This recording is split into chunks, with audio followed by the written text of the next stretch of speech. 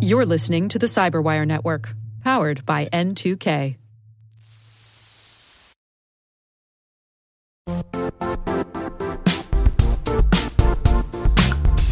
The IT world used to be simpler. You only had to secure and manage environments that you controlled.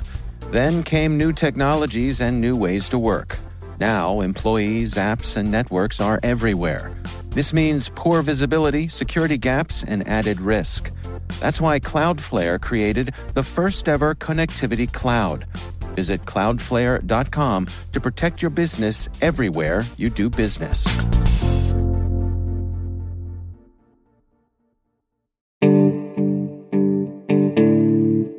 My name is Mark Logan, and I'm the CEO of One Identity.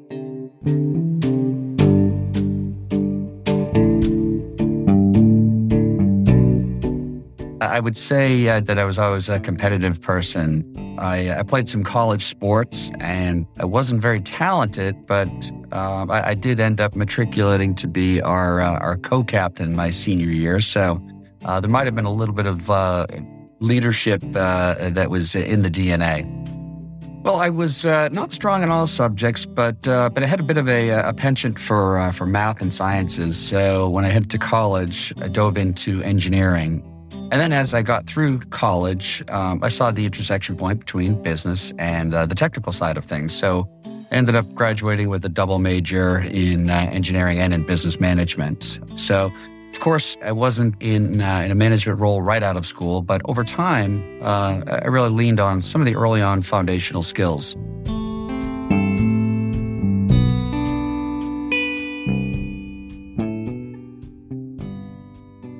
I was with Hewlett-Packard for 6 or 7 years, and HP was pretty wedded to hardware. And I'm dating myself a bit. We're going back to the late 80s. And that's when there was really a pivot to enterprise software and relational databases and so forth. So I made the pivot. Tough decision to leave HP, but the right decision. And got into software. I worked for a couple of large software companies, Sybase being one of them, one of the true leading RDBMSs. And then myself and 4 colleagues from Sybase co-founding a CRM business. So I went from these companies that had tens of thousands of employees that were publicly traded to just 5 of us. And it was both any given day exhilarating and terrifying.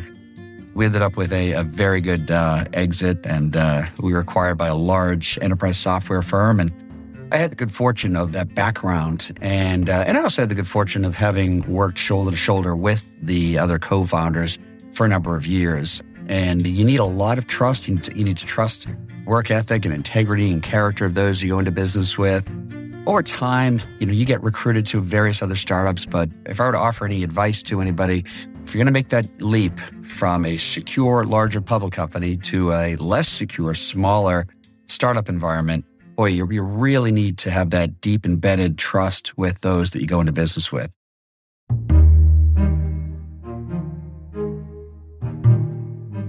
I ended up staying at JD Edwards. And what I think is also noteworthy is some people find a company sale as a little bit scary. And for us at Ucentric, it was a wonderful career opportunity for virtually every one of our couple hundred employees. It's actually, you take advantage of those opportunities. Of course, I could have elected to leave, but in this case, they rolled out the red carpet for us, and it was really a good experience. Then ultimately, that company got acquired. I did ultimately decide to leave to take my first CEO opportunity about 20 years ago. And they were the venture capital investors that were hiring. Again, if I were offering advice, don't be afraid to join small companies. This was the second time I joined a fairly small company. But it was a great run. I spent years and years there as the CEO. After Rivermind, I was fortunate enough to be recruited for 2 other CEO roles and one role as the president of a public company called Attunity. And more recently, I was the CEO of a cybersecurity company that is owned by Thoma Bravo. Spent some time there, and then the One Identity opportunity came up, and it really checked all the boxes. So the timing, the market, the industry, the products, everything really came together for this opportunity.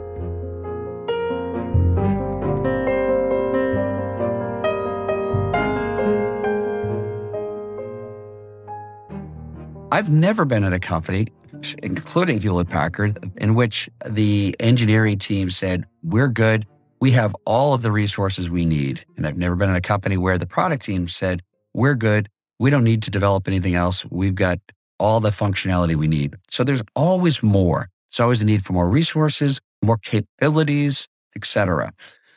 So one of the key jobs here is to prioritize and determine what you are and you aren't going to do. I think there's a famous Steve Jobs quote that says just that. It's not what I say yes to, it's what I say no to, because you can't say yes to every initiative, even though I might get presented with a dozen initiatives any given week or month. They're all great, but you have to pick the ones that are going to have the highest return for our customers, for our enterprise, and for our team. I've been successful being collaborative, but delegation is also really important. So I guess if you tie back, together with the team and with the board, you set up a series of goals that you're going to march towards over the next year, and the next multiple years. But there are financial goals in any given year. And then you collaborate with the team on almost a daily, weekly, monthly basis on how we're going to attack the market, how are we going to delight our customers, how are we going to grow the business.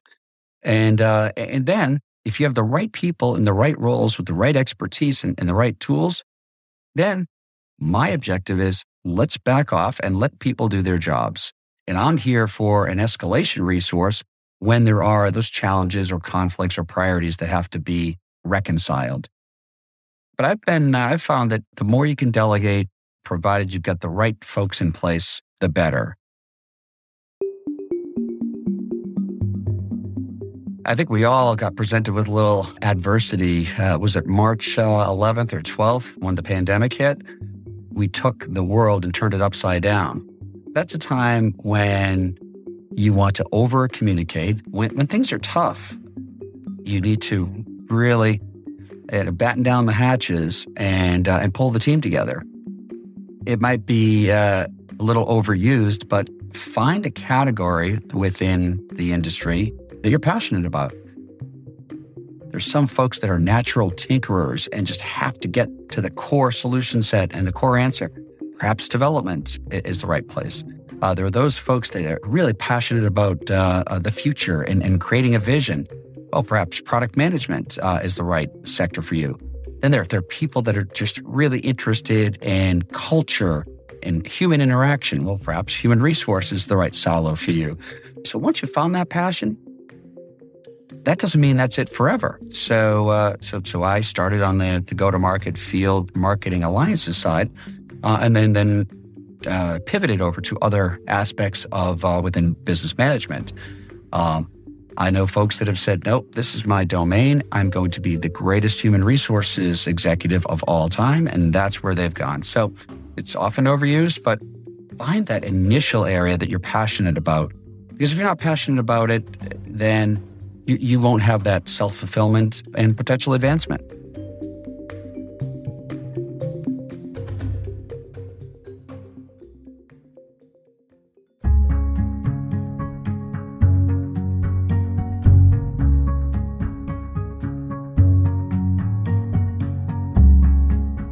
Be remembered for those that you helped. You helped to advance their careers.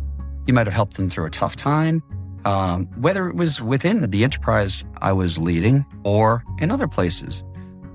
I think another piece of advice is networking, and not just networking for self-advancement, but networking to keep out there, maintain a robust group of individuals that you can lean on for advice, perhaps mentorship, etc. And in order to pay it forward, I have to do the same. So I've made myself available and do so whenever possible to my extended relationship sets. So, those folks that I worked with 5, 10, 15, 20 years ago, I attempt to still stay in touch with. But I hope to be remembered as somebody that's helped a lot of careers and a lot of folks get through some tough times and land in a better place.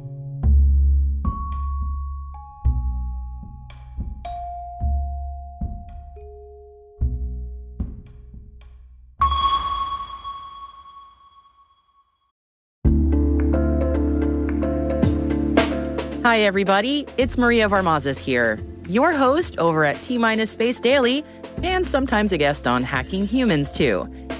We here at N2K Cyberwire work hard to bring you concise, intelligence-driven news and commentary, and we'd like to know how we're doing.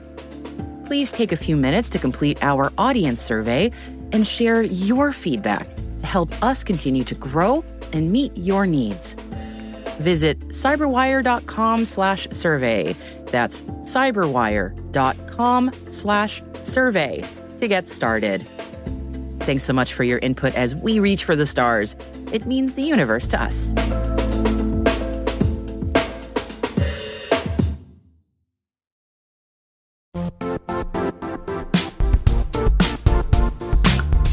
And now, a word from our sponsor, Zscaler, the leader in cloud security. Cyber attackers are using AI in creative ways to compromise users and breach organizations.